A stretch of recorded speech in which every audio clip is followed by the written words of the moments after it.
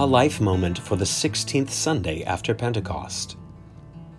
In Philippians chapter 1, the Apostle St. Paul must have felt like a burden and better off dead.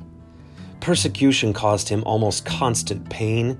Imprisoned in Rome, perhaps awaiting execution, he only ate, bathed, and clothed at someone else's pleasure. Yet, though he couldn't work, God made him a witness that blessed untold multitudes throughout history.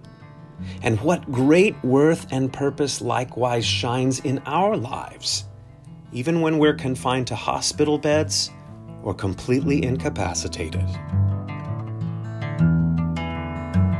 This has been a Life Moment. Visit lutheransforlife.org to learn more.